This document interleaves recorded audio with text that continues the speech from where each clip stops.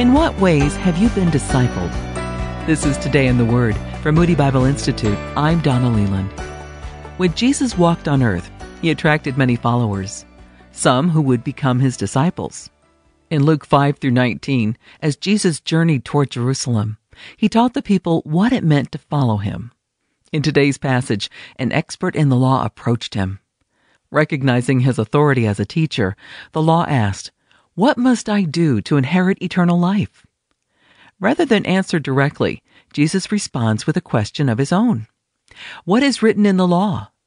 Today in the Word, we read the man's response in Luke 10:27.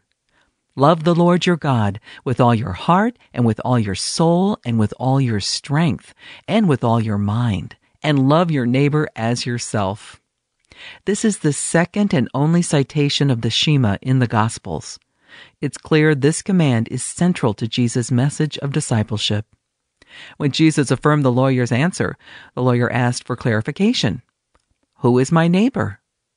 In response, Jesus paints a clear picture of neighborly love with the parable of the Good Samaritan. Loving one's neighbor means sacrificially providing care for another, even to the culturally despised. The story of Mary and Martha follows and provides a concrete example of what it means to love God. Following Jesus, being his disciple, means sitting at his feet, attending his teaching, and prioritizing our relationship with him above all else. That's our goal here at Today in the Word, to help you prioritize your relationship with the Lord above all else. Read these devotionals again at todayintheword.org.